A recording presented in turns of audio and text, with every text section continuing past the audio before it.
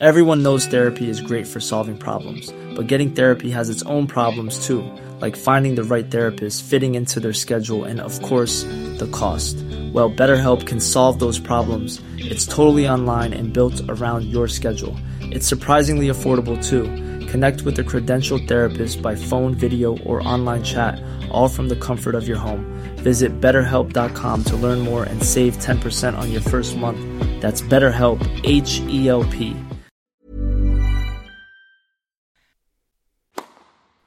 Please take your seats quickly, ladies and gentlemen.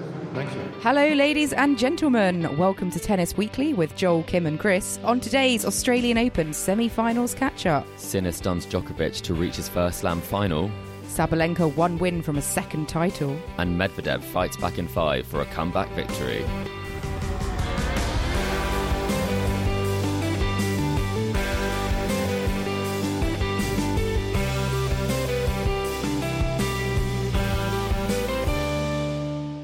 Chris, today is the 26th of January. We are here to catch up on the semi-finals of the Australian Open here at Tennis Weekly HQ. We've got our finals in the men's and women's singles nicely laid up, ready for a weekend of hopefully very exciting, dramatic tennis to get our teeth into. Sabalenka against Zheng and Sinner against Medvedev. It still feels weird to not be having Novak Djokovic in an Australian Open final come Sunday. We'll be getting on to all of that, what happened, all the fallout, as well as that epic comeback from Daniil Medvedev in the second men's semi, which only finished a couple of hours ago. They yet again played late into the night. But before we begin, Chris, I'm feeling quite smug because I've managed to find a jar of Vegemite. No, surely not. I thought Joel couldn't find it in London. So where did you find this? Well, I'm actually up in West Yorkshire at the moment, in lovely Saddleworth Moor, and I found it in a supermarket here. So if I can find it... They love it in Yorkshire. Then yeah. Joel should be able to get it in London. So Joel, the quest is on. I hope you're listening to this, and I hope you're going to scour the shops this weekend because we're very much looking forward to doing a Vegemite taste test come Sunday. And Chris, you're going to raid the British supermarket as well, I think. Yeah, I'm going to try, but I've got to be honest. I'm actually a real enthusiast of Vegemite, and I even drink it as a hot drink. So, that is weird. Format are we having it? It's weird. Yes, it's weird. I've never heard of anyone having it as a hot drink. A hot Vegemite, never. How does it kind of dissolve in liquid? Give it a stir. Yeah, exactly. Right. And then you have quite a nice... I mean, I think it's quite nice. I think it's for British listeners, a bit like a hot Bovril. I think it's what people used to have back in the day. Oh. But I've said before, I mean, I'm a traditionalist, but maybe I'm just very outdated in my taste as well. I mean, it's full of B vitamins, so I'm sure there's a lot of nutritional qualities to it. It's for my health. It's for your health. I'm just trying to imagine doing that with like some peanut butter and putting that in hot liquid, and I'm just that's hot not milk? That's not going well. Warm milkshake? Yeah, maybe. Yeah, peanut butter milkshake. I wonder if Morgan Riddle would prefer Vegemite in a hot liquid. Maybe I'll DM her and say it's better if you drink it. Yeah. Well, I wonder if Novak Djokovic has Vegemite. I mean, it is vegan. He maybe could have done with some of it because he needed it today. He needed some extra oomph. B vitamins. He did not play well. He lost to Sinner 4 sets, 6-1, 6-2. What a scoreline in those first 2 sets. 6-7, 6-3. Yannick Sinner is into his first Grand Slam final. When I saw this result, I was somewhat surprised, but mostly by the scoreline in those opening sets, Chris. Yeah, I mean, I woke up this morning and switched on immediately, and it was just coming to the end of that 4th set. So I didn't see them live, and I have rewatched them. And it's very uncharacteristic from a Djokovic perspective. And normally Djokovic doesn't like to take things away from his opponents after a match. He will say he was outplayed and kind of sometimes leave it at that. When we've obviously seen he's been struggling physically and hasn't played his best tennis. And this time he really did kind of just lay it out there saying, you know, it was one of the worst Grand Slam matches he's ever played in those first 2 sets. And I mean, you look at the stats from them, Kim, and it's unheard of in terms of what went down there, because previously I think we're seeing him well into the positives when it comes to the winners unforced errors ratio. But I mean, he hit 5 winners and 15 unforced errors, which is just, it's unheard of. And only 4 unforced errors for Sinner. I mean, you're not going to get it done in that first set. And if you look at the second set, I mean, it's much the same story. 14 14 unforced errors to 6 winners. And then Sinner, again, just 4 unforced errors. So Sinner ran a tight ship and Djokovic really was missing. Djokovic was all at sea. 54 total unforced errors in the match. And I think the most remarkable statistic, which I think is doing the rounds a lot, people are commenting on it, is the fact that Djokovic did not earn a single break point against Jannik Sinner. And this is the first time in any of his many, many matches at a Grand Slam that he has failed to get a single break point, to even earn one, to even have the chance to break. That is, I think, a shocking statistic. Especially for someone who's considered to be probably one of the best returners that's ever played the game, who has a phenomenal return of serve. That really is surprising. And I guess if it says in a Grand Slam ever, that's even like his first Grand Slams, when he first came onto the tour and might have been playing against like a seeded player as like a 17-year-old or something. So who would have predicted that would happen, that stat would come up, especially kind of in his home court in Australia. I mean, a court where he's seen so much success previously. I think it was almost kind of unfathomable before this that someone other than Djokovic would take this, given kind of what's happened previously, given his success. 10 titles. I mean, he'd never lost a semi-final here, I believe, Kim. What do you think about the performance? Was it the unforced errors, or do you think it was kind of Sinner's superb play? I think it's a combination of the two. We haven't seen the best of Novak Djokovic this tournament. He dropped, a number more sets than he would perhaps usually drop, especially in his opening matches. We thought he'd kind of turned a tide against Adrian Manarino with that, emphatic win. But I think clearly he hasn't been playing overall his best tennis here. He had those kind of wrist struggles at the United Cup prior to the event. He said he was feeling unwell with a kind of virus at the start of the tournament as well. So he's been below par this tournament. However, I do think you absolutely cannot take away from Jannik Sinner like how he's played this whole tournament. He was being really, really aggressive, serving great, moving Djokovic around the court. And I think above all, his mentality, very calm, very composed. He lost he had a match point in the third set and it went to a fourth. That could have derailed someone quite easily. You're up against Djokovic on the court that he loves so much. Djokovic has never lost a semi-final here. Going into a fourth, he might have been having panic stations, but so impressive the way that he just kind of regrouped, got the job done in 4.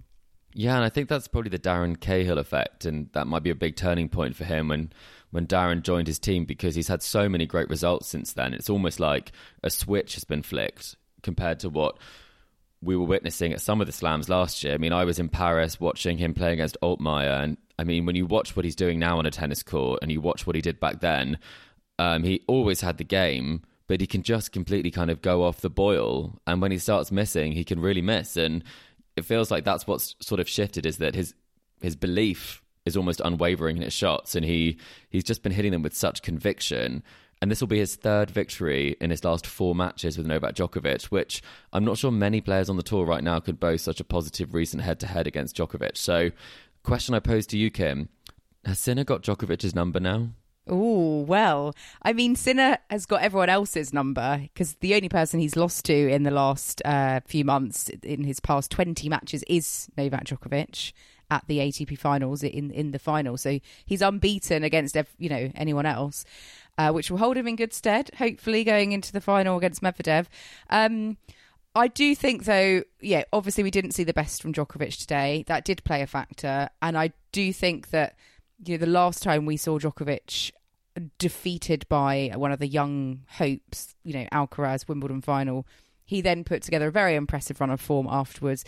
He didn't let it, knock him down. He's too good for that. So I do expect Djokovic to come back. I don't think it's going to be a case of, Sinner having his number for the rest of time. And obviously Djokovic a lot older, other challenges going into the sort of twilight years of his career perhaps. But I don't think this is the end of the road for Djokovic. I don't think his fans need to panic just yet.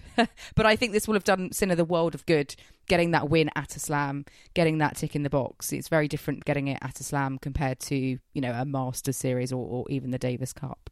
And he made that point afterwards. He did say, going into this, that the results he'd had previously, although it is good kind of getting wins over Djokovic coming into this, it is completely different on this sort of a stage. I think everyone is aware of the sort of level that Djokovic can bring. Sometimes, as we've said, like when he has had injury problems or he hasn't been playing his best tennis, he does just find it, and he can kind of blow someone off the court completely with some of his shot making as well as some of his his skill on the court.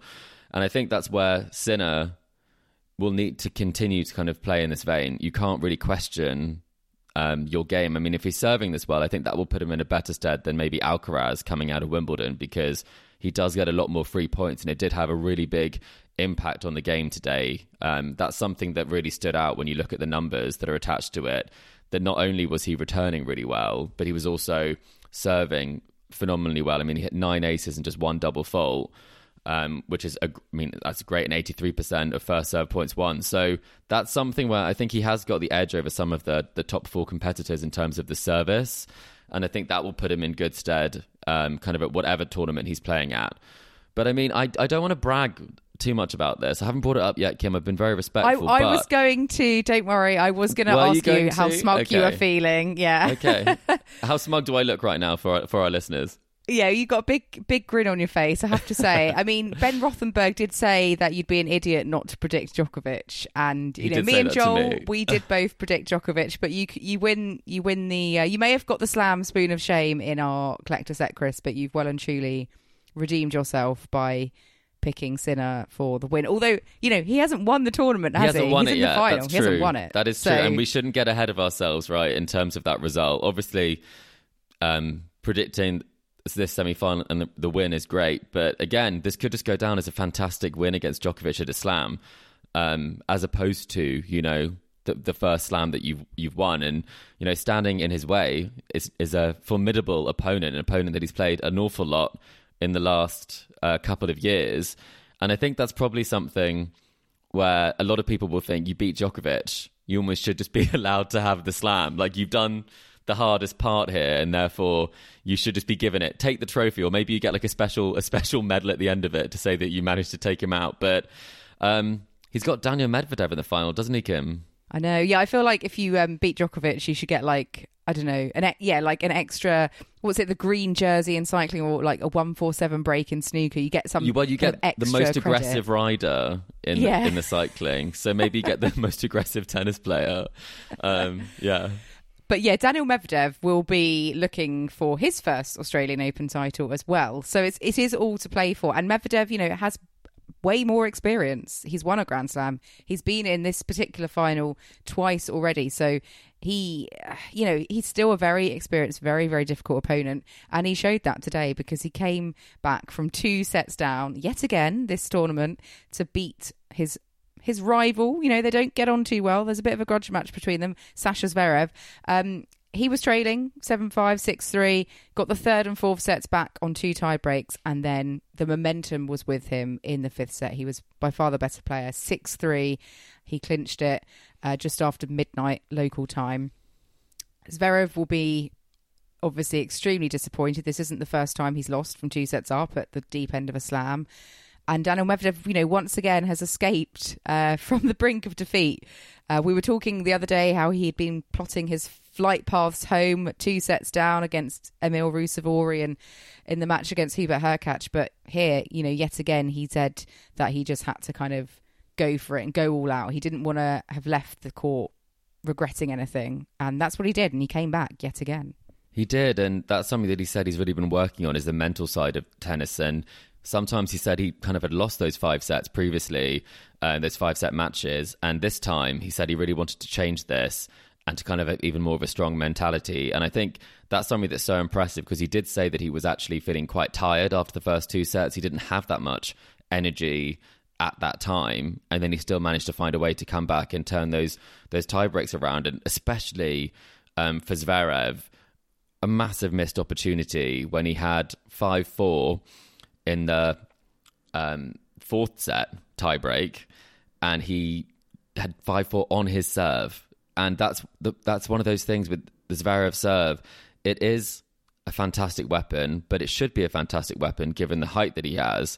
But he's got to land first serves, and he's really got to make sure that he gets those 3 points in tie breaks, because when you see someone of his stature, some of the big servers don't often lose tie breaks. And I think at times he does fall foul of that, especially in those big moments and kind of that final set tie break at the US Open final, where it doesn't necessarily think that he has the strongest mentality in these moments. Sure, you could say he has a good record in battling past some of these opponents, but you could also argue that he shouldn't necessarily be taken to a fifth set all the time, or taken to such long matches with the weapon he has to shorten the points. So I think for Medvedev, this was a really big victory and proving to himself that whatever situation he's in, he can come through it. And especially going to the final, if it's about mental strength, he's going to need it, having spent so much time on court in the last kind of 2 weeks.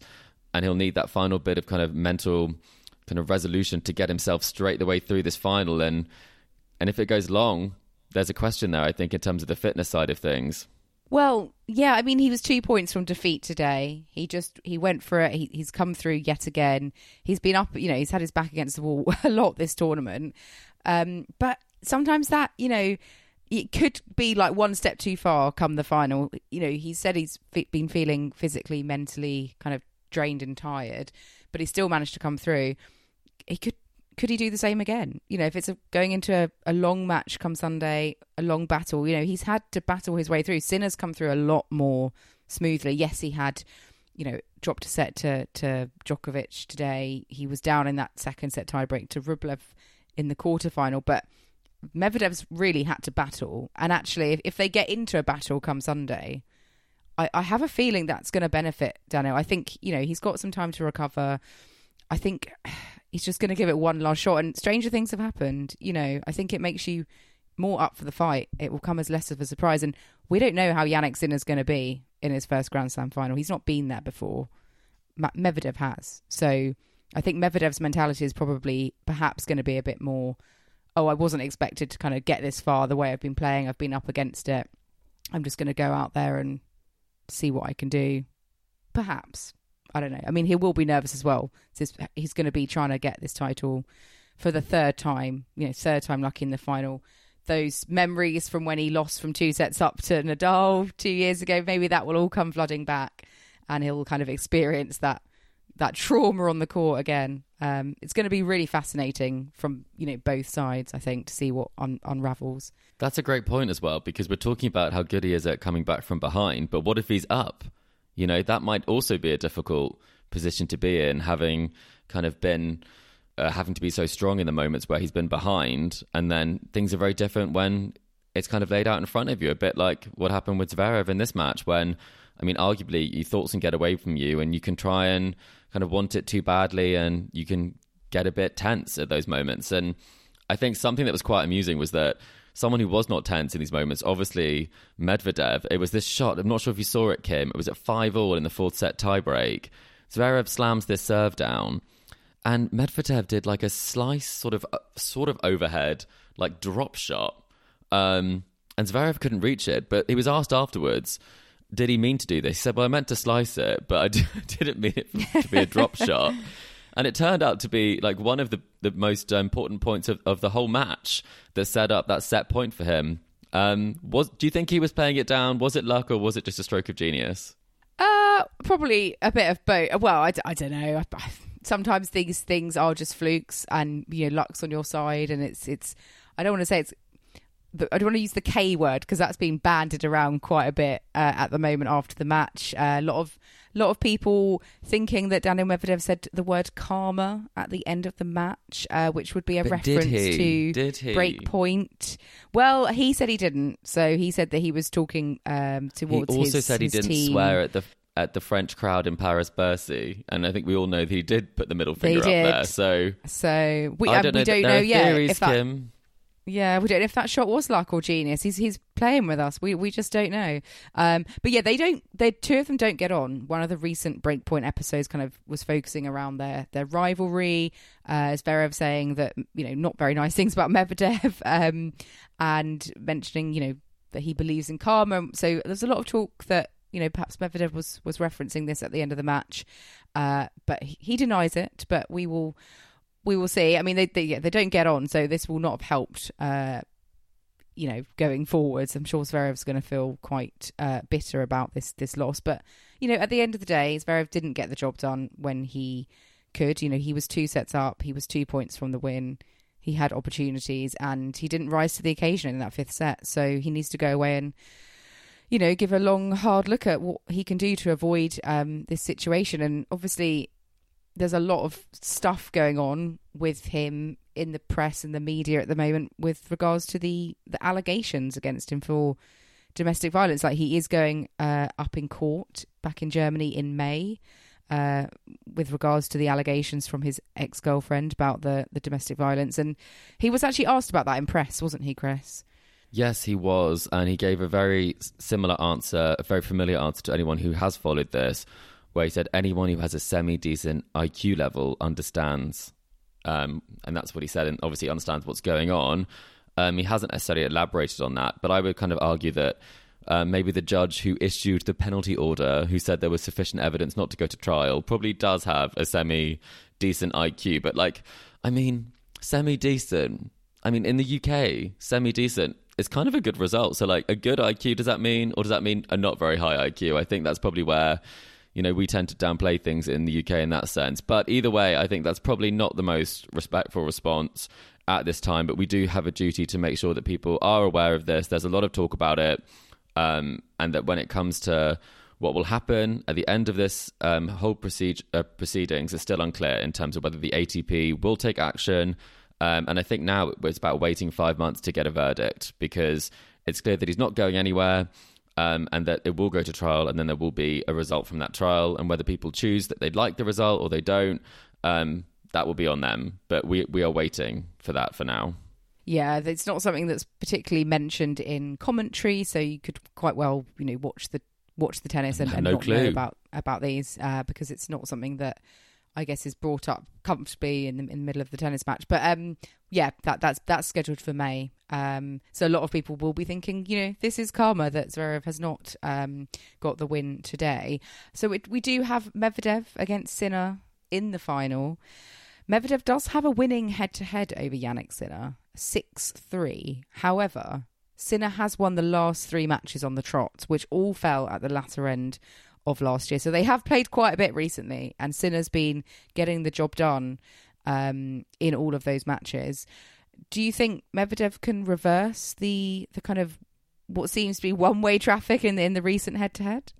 I think so. I was actually at the final in Vienna, and I did think that they were, of the tennis I've seen recently, in recent years, it was the highest level that I'd seen from 2 individuals. It was fantastic watching them play, because Medvedev does have a slightly more defensive game, and then Sinner is just hitting winners for fun. And it made for a highly entertaining final, and it made for a particularly entertaining final when Medvedev stepped up in the court and played aggressive tennis and took some of that time away from Sinner. And I think that's what's going to have to happen if Medvedev is going to get the result. Or he would have to hope that Sinner, kind of in the moment, in his first final, doesn't necessarily find his form due to nerves. Some of the footwork, that can be something that can go with nerves, and there can be tension in your arm. But you can't rely on that. So I'd say if Medvedev is able to really step up into the court and play aggressive tennis, I think we could be in for maybe a nail-biting 5-setter. But if he doesn't, I do think that Sinner is playing the sort of tennis that could cause a significant problem to anybody. I mean, he dismantled Novak Djokovic in 3 of the 4 sets that they played, didn't face a break point. If he serves like that, there's plenty of reason with Medvedev's return position that he might not face another break point. Yeah, it's really tricky. I do think, and I hope that we will get a classic, because based on, the match in Vienna, it was a close one, and I think we could very well be on for a fantastic final if they both turn up. And I've just got a funny feeling about Medvedev. I have to say, I'm worried that Sinner's going to have a bit of a... You just don't want me to get the win, letdown. No, honestly, it's not that. I'd be more than happy if Sinner won the title. I do think he's played the best tennis. I think not just at this tournament, but over the last, 6 months. I think he totally deserves it. But I think Medvedev also battling his way through like this, you can't say he wouldn't deserve it either. So I hope we're on for a fantastic final. But I've just got a funny feeling about Medvedev. I think if it goes long, he's going to marathon man he's it rock through solid again, in those perhaps. moments. He really is. Yeah. I'm going to go Medvedev in 5 as my prediction. Ooh. I honestly think it could be Sinner in 3. I really do. Ooh, I think we're with the quite different confidence then, from aren't that- we, on this one? We are. We Yeah. are today. It makes for an entertaining kind of result here. Like, maybe we'll both be completely wrong and it will be, I don't know, someone will win in 4. In 4, yeah. Well, we'll see what Joel thinks as well. But listeners, what do you think? Let us know on our social media. We will be having a very short break now, but we'll be back, but not before long, to discuss the ladies' semi-finals from Melbourne Park and previewing the ladies' final, which gets underway tomorrow. So do not go anywhere.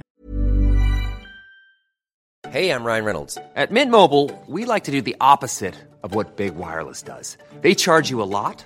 We charge you a little. So naturally, when they announced they'd be raising their prices due to inflation, we decided to deflate our prices due to not hating you. That's right. We're cutting the price of Mint Unlimited from $30 a month to just $15 a month. Give it a try at mintmobile.com/switch. $45 up front for 3 months plus taxes and fees. Promo rate for new customers for limited time. Unlimited more than 40 gigabytes per month. Slows full terms at mintmobile.com. Millions of people have lost weight with personalized plans from Noom. Like Evan, who can't stand salads and still lost 50 pounds. Salads generally for most people are the easy button, right? For me, that wasn't an option. I never really was a salad guy. That's just not who I am. But Noom worked for me. Get your personalized plan today at Noom.com. Real Noom user compensated to provide their story. In 4 weeks, the typical Noom user can expect to lose 1 to 2 pounds per week. Individual results may vary.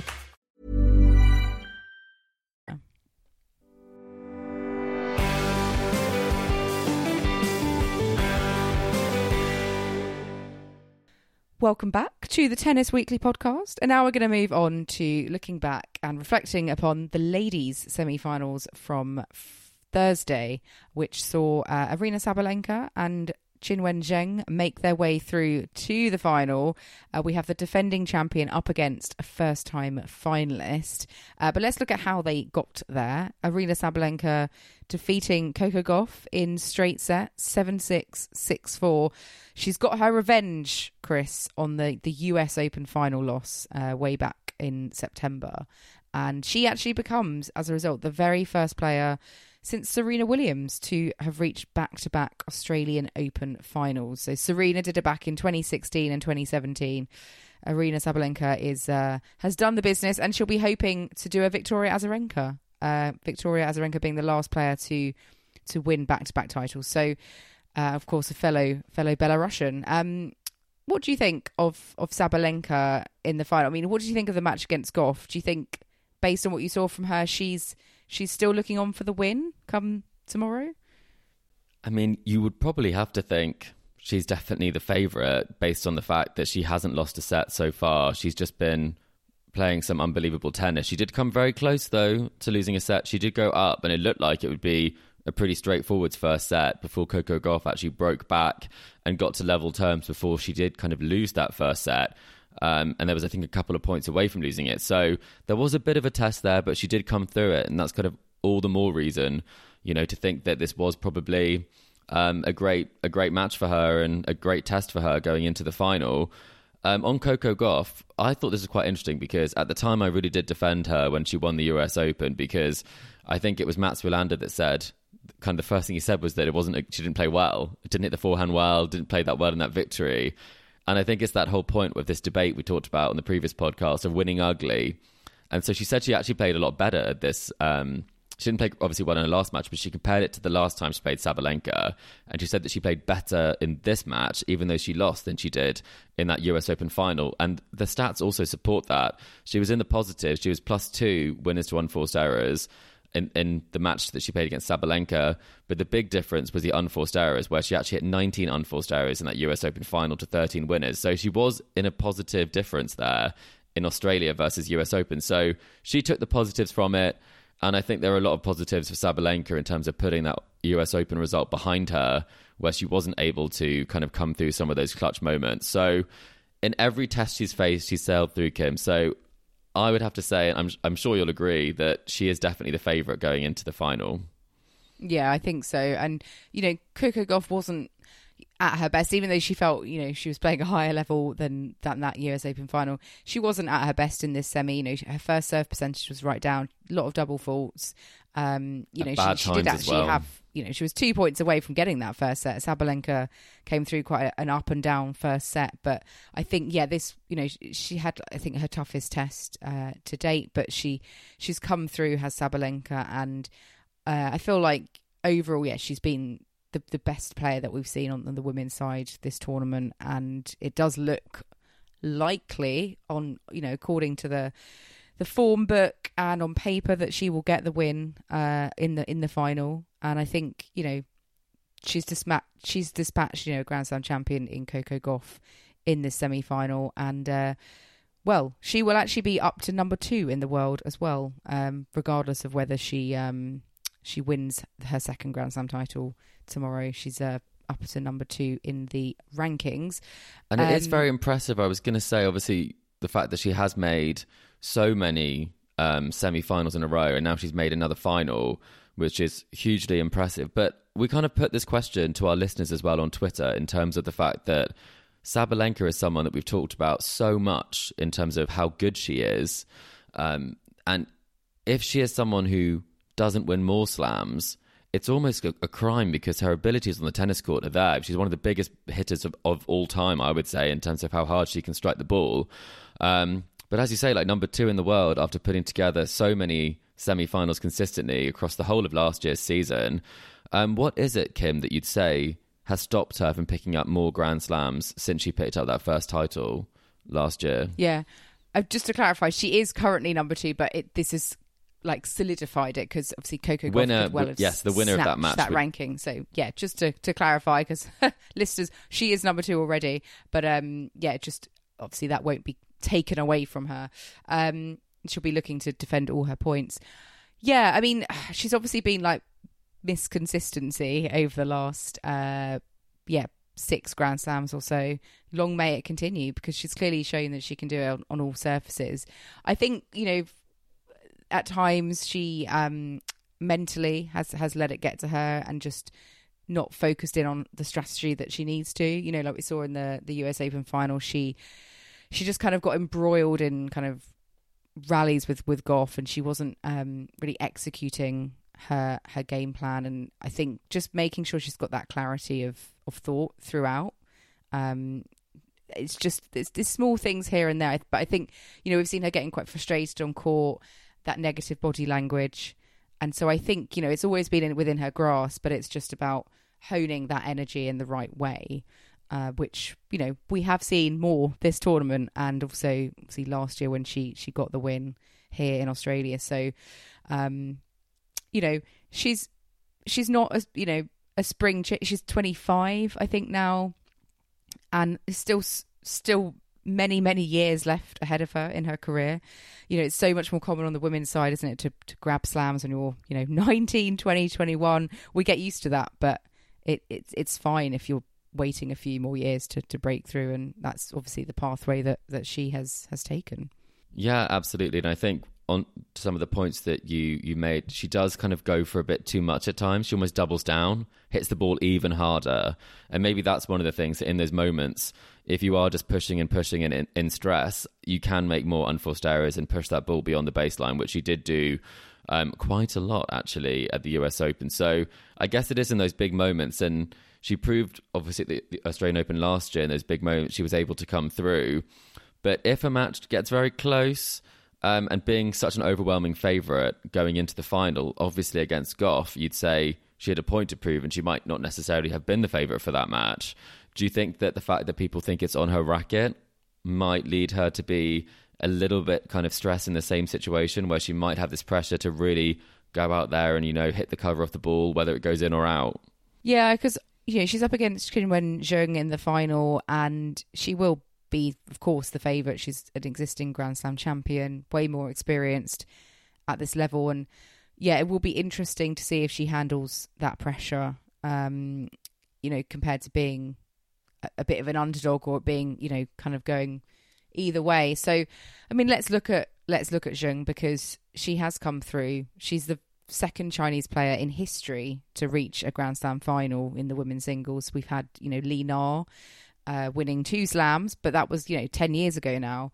And 10 years on from Li Na winning this very title, Zheng is, 1 win away from potentially doing the same thing.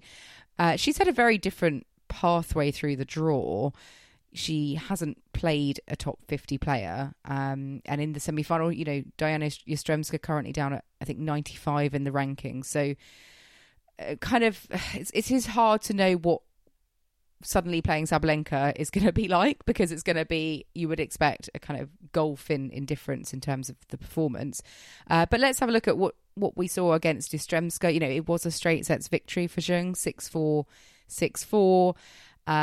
Again, it was a bit kind of up and down. Yastremska went, I think, an early break up, had points for 3-love, and then Zheng kind of just got rid of those kind of early kind of troubles and managed to, again, play her way more into the match like she did in the quarter against Kalinskaya. And from there, we saw kind of her unroll her game and that strong serve that we've seen from her. But is that going to be enough against Sabalenka? Well, based on what you saw in the semis, Chris, from Zheng, do you think she's got enough weapons up her sleeve to trouble Sabalenka? I think the difficulty is that with the serve, the technique isn't great and it can break down. I think that's something that you see, that quite often there's quite a low first serve percentage at times, but when the serve is made, it is a great shot. I think from a movement perspective, I think she's going to have to move very well. Going to have to chase down an awful lot of balls, because Sabalenka is going to move her all over the court. But you have to play first-right tennis, and she is a player that can do that. But then again, and we will come on to this when we kind of preview a little bit more, she did get kind of hit off the court in the US Open last year. So it's definitely a case where she's going to need to up her game. And having not played, as you say, an opponent of the quality of Sabalenka, or anywhere near the quality of Sabalenka, I think you have to question how prepared she will be for that match, especially in her first final. And you did make a nod to it already, but her run to the Australian Open final, she has played the world number 76, the world number 54, the world number 94, world number 95, world number 75, and world number 93. So that's an average ranking of 81. And it would mean in her run to the final, Katie Boulter was the highest ranked opponent that she played. Which, I mean, you wouldn't expect. It just doesn't sound right, does it? And I think a lot of people, said that Raducanu shouldn't have got to that point. But she actually played like the world number 11 in Belinda Bencic. She played, I think, 17 ranked Sakkari at the time. And most of the players she faced were in the top 50. They just weren't top 10 opponents. That was the only thing that was missing from that run. So, I mean, but is this the easiest path to a slam final ever? I'm just trying to work out if, she'll be playing the world number 2. How would that affect the average ranking? I'm not that good at maths to do that in my head. But I think surely it's got to be. I mean, I don't know. Listeners, if you've got a statistic to prove otherwise, I'd love to see it, because obviously this isn't Zheng's fault. She can only play who's in the draw. And if the top seeds are losing early, then that's on them. She's just got the job done against whoever she has had to face. So, full credit to her if she does go on and win the title and even getting to the final. She's... It's absolutely not her fault that she's played players of that ranking, but it is an interesting perspective, because you can argue that it would be a lot tougher to win, I don't know, the Miami title, for example, because you might have to battle through your 1s, 3s, 7s, 20s of the world. So it doesn't necessarily maybe give this title as much glory should she win it, but it is a big it's difficult, isn't it, when you talk about the draw and the opponents, because draws are made to be broken, aren't they, Kim? They're not deserving, because that's not what we're trying to say. It's just I guess it's sport for you, isn't it? It's just how it goes. And you'd certainly, if I was in those shoes, I wouldn't care. I just want to get a Grand Slam. So yeah, and against Yastremska, you would argue that you wouldn't necessarily want to face a Yastremska who's playing this well over potentially a top 10 player who maybe wouldn't Who's play not as well in on the form. day. Exactly. So I think there is a point to be made there, and especially on Yastremska, I think we have to say what an unbelievable performance this has been, given the fact that she hasn't been past on at first round in years at a slam, and hasn't been anywhere near the fourth round since 2019. So it's an unbelievable effort from her to lift her game, and I mean, she's given herself chances and fought for every point in every match, and she played well. I think if you are going to set yourself up for Sabalenka, I've said maybe the path of not playing these high-ranked opponents doesn't help you with that, but Yastremska can also hit the ball very hard, and she does go for the winner in the first strike, so that is preparation in some ways for playing against Sabalenka, especially in the ferocity of Yastremska, her temperament on court, and the fact that, you know, Yastremska is going to give you lots of things to think about, from injury timeouts, which she's want to do and prone of doing, to, you know, kind of focus dips. There's lots of comparisons that you can make with Sabalenka in terms of the challenge that you'll have to beat the player, but also the person on court. Yeah, and Yastremska's been playing, you know, higher level tennis than her current ranking. She's actually up into the top 40 at the end of this tournament as a result of her wins and all those nice ranking points that she's picked up this fortnight. I mean, Jung will be looking, you know, in the final to kind of make sure her serve is you know, is up there. You know, we've seen when she struggled in matches, it's been when her first serve has, you know, been at a lower percentage, and she's upped it the last couple of matches after sort of a bit of a shaky start. So I think it'll be crucial in the final that she doesn't get off to a poor start where she's not serving well, because I think she's gonna, you know, you might go like almost 2/3 of a set down. And by then, we know in women's tennis with best of three, it can be very hard to turn things around. You don't have much time to turn things around if you lose the first set quickly. And we've seen that a lot in kind of first-time finalists getting quite nervy, and they're already, you know, dropping the first set in half an hour. Yeah, some terrible finals, haven't we? Especially, you know, we've seen, I mean, was it a Sharapova versus Serena? Obviously not a first-time finalist at that time, but if you let it get away from you, or the moment get away from you, it can be very one-sided, especially against someone who is a big hitter. And if they're making their shots, you really have to upset that rhythm. So that's going to be a really big challenge there. And especially kind of looking to that match, what do you think that we can take from the last time that they played? I did mention it already. It was the quarterfinals of the US Open, and Sabalenka won 6-1, 6-4, and that was on her way to the final there. That was a pretty straightforward result, and a result that not all of us were expecting at the time to be straightforward, with Zhang kind of looking to be a player who was moving up into the world's top 15 and playing well in that tournament. I mean, she knocked out some great players en route to that quarterfinal. But what do you think that we can take from that, and will that have an impact on this final?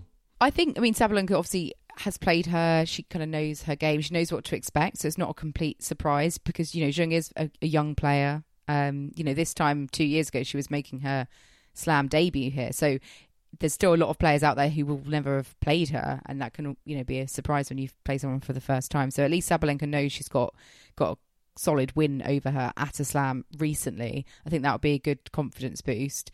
But, you know, Zheng has certainly developed since then. You know, she did win the Most Improved Player of the Year award for the WTA Awards last year. She picked up her first 2 career titles. That last year was very much her breakout season. So, going into the start of this year, it's a fresh year on tour. She's going to be an improved player from that experience at the US Open. That was her first time at that stage. So she's got that in her, you know, her experience bag now. But I do think Sabalenka, you know, she's got obviously that previous win. She is she's had this experience at slam level before. She's won this tournament. She knows what it takes. I do still think, even if Sabalenka gets a bit nervy with the expectation, you know, she has actually lost 4 of her last 5 finals, has Sabalenka. So clearly there's a bit of an issue getting the final job done. But I do think that she will have enough to get over the finish line against Zheng. And I think it's probably in straight sets as well. Yeah, I'm probably going to have to agree with you there. I think I haven't seen the same level of tennis from Zheng in this tournament so far, and I think that Sabalenka has just played at a level that's been kind of poles apart from pretty much every player in the draw, except obviously in that sort of first set against Coco Gauff.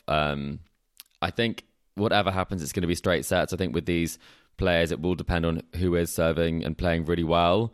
But then you never know. You honestly never know, especially if we talk about some women's game. It can run away from you, but it can also do it either way. And I think that, say, for instance, Jung comes out there and she's like, this is my moment. And sometimes players do seize the moment. And I think that could really shock Sabalenka and that could really derail her as well. So I'm going to say Sabalenka in 2 as well, because I think that is, to borrow the phrase, you'd be an idiot not to think Sabalenka would win this. But at the same time, I'm saying I can see her not winning it as well. So hedging my bets, but Sabalenka in 2. I'm also just wondering, 10 years ago, Li Na won this title and Stan Wawrinka won the men's. So it was someone that wasn't Novak Djokovic winning the men's, and or Rafa or Federer. So maybe we're on for a Chinese winner and someone that's not Djokovic.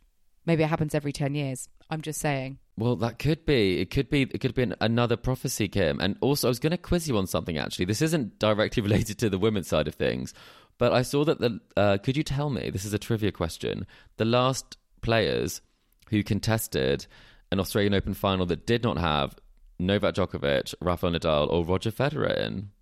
I think I can, because I've seen it in the news, I think, Chris. Marat Safin and Leighton Hewitt, was it 2004? It is. 3? 2005, but yes. 2005, oh. Very impressive. It was 4 sets, and Safin picked up the Australian Open title. So I just thought that was also quite interesting to think that it's been that long. I mean, as someone said, Alcaraz was under 2 years old at the time. So that is a bit scary, and it's scary to think as well, that when Nali won the title, that was 10 years ago now. And she's been kind of all around the Australian Open this year, playing the legends with Hanchikova. And it's just great to see that if the story is there, I'm sure that she's hung around for it and she'll be cheering her on from the sidelines. Yeah, absolutely. Well, one final that we've already had happen has been the mixed doubles final.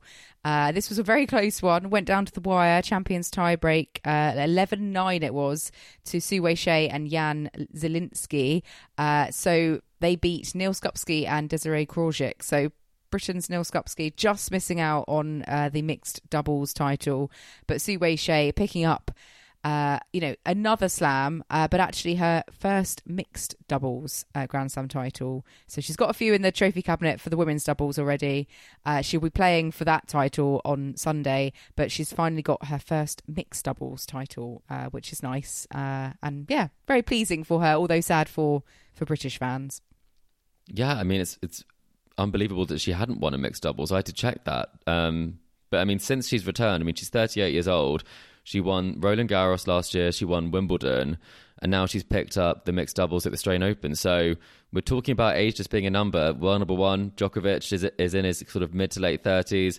Bopanna, number 1, in his 40s. And then if she does seal the victory in the women's doubles, she'll be up to number 2 again, because Mertens actually played some tournaments last year with Storm Hunter, so they have swapped that partnership. But it just shows you, there's something about experience that really pays off in these situations. Yeah, absolutely. And experience has proven its worth as well with the wheelchair doubles, because Alfie Hewitt and Gordon Reid, a British pair, have also won their 5th Australian Open men's wheelchair doubles title in a row. So fantastic from them. They beat Takuya Miki and Takito Oda straight sets in the final. And I think Hewitt is also bidding for the singles as well tomorrow. He's playing Oda in that. So hopefully he will be able to get both titles. And Andy Lapthorne, also British player in the quad wheelchair, him and American teammate David Wagner, they won the quad final. So we do have some British success down under. Skupski couldn't get it done in the mixed doubles, but we have had British success in the wheelchair event. So well done, all of those guys. And good luck to Hewitt for the final as well. But that brings us to a close for today. We will all be back together for the first time in a long time since before the tournament on Sunday to wrap up on the singles finals and the other finals action, women's, men's doubles, etc. So we look forward to you joining us then. Chris, you off to go and do your Vegemite shopping, I hope, in the meantime? Well, I need to, don't I? And cheer on Bopanna. Cheering Bopanna on with a Vegemite drink, perhaps. Yes, a warm one. Yeah. Well, listeners, I hope you've enjoyed our latest episode of Tennis Weekly podcast. Remember to subscribe to us to stay up to date on all of the action from the Australian Open. We have one more round to go and we'll be bringing the tournament to a close over the weekend. But we are on Apple Podcasts, Spotify and all major podcasting platforms out there. So if you do like what you're hearing, then make sure to leave us a rating and review on Apple Podcasts or Spotify. And this is also our final plea to ask for you to very kindly vote for us in the Sports Podcast Awards. Entries do close on the 28th, so the link is in the description and it's also pinned to our social channels. You can also follow us on our social channels or email the show. We're on Facebook, Instagram, X, TikTok and YouTube. The handle for all of those is Tennis Weekly Pod. You can also purchase our lovely Tennis Weekly merch. And the website for that is etsy.com/shop/tennisweeklypodcast.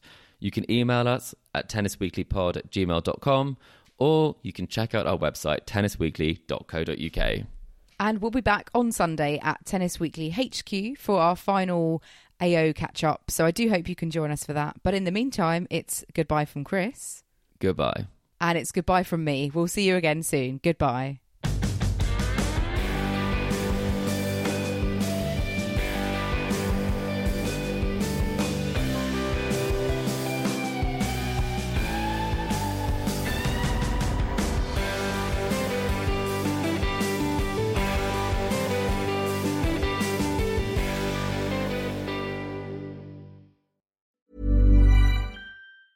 Hey, it's Danny Pellegrino from Everything Iconic.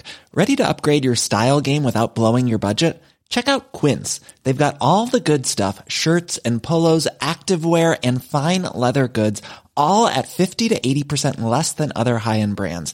And the best part? They're all about safe, ethical, and responsible manufacturing. Get that luxury vibe without the luxury price tag. Hit up quince.com/upgrade for free shipping and 365-day returns on your next order. That's quince.com/upgrade.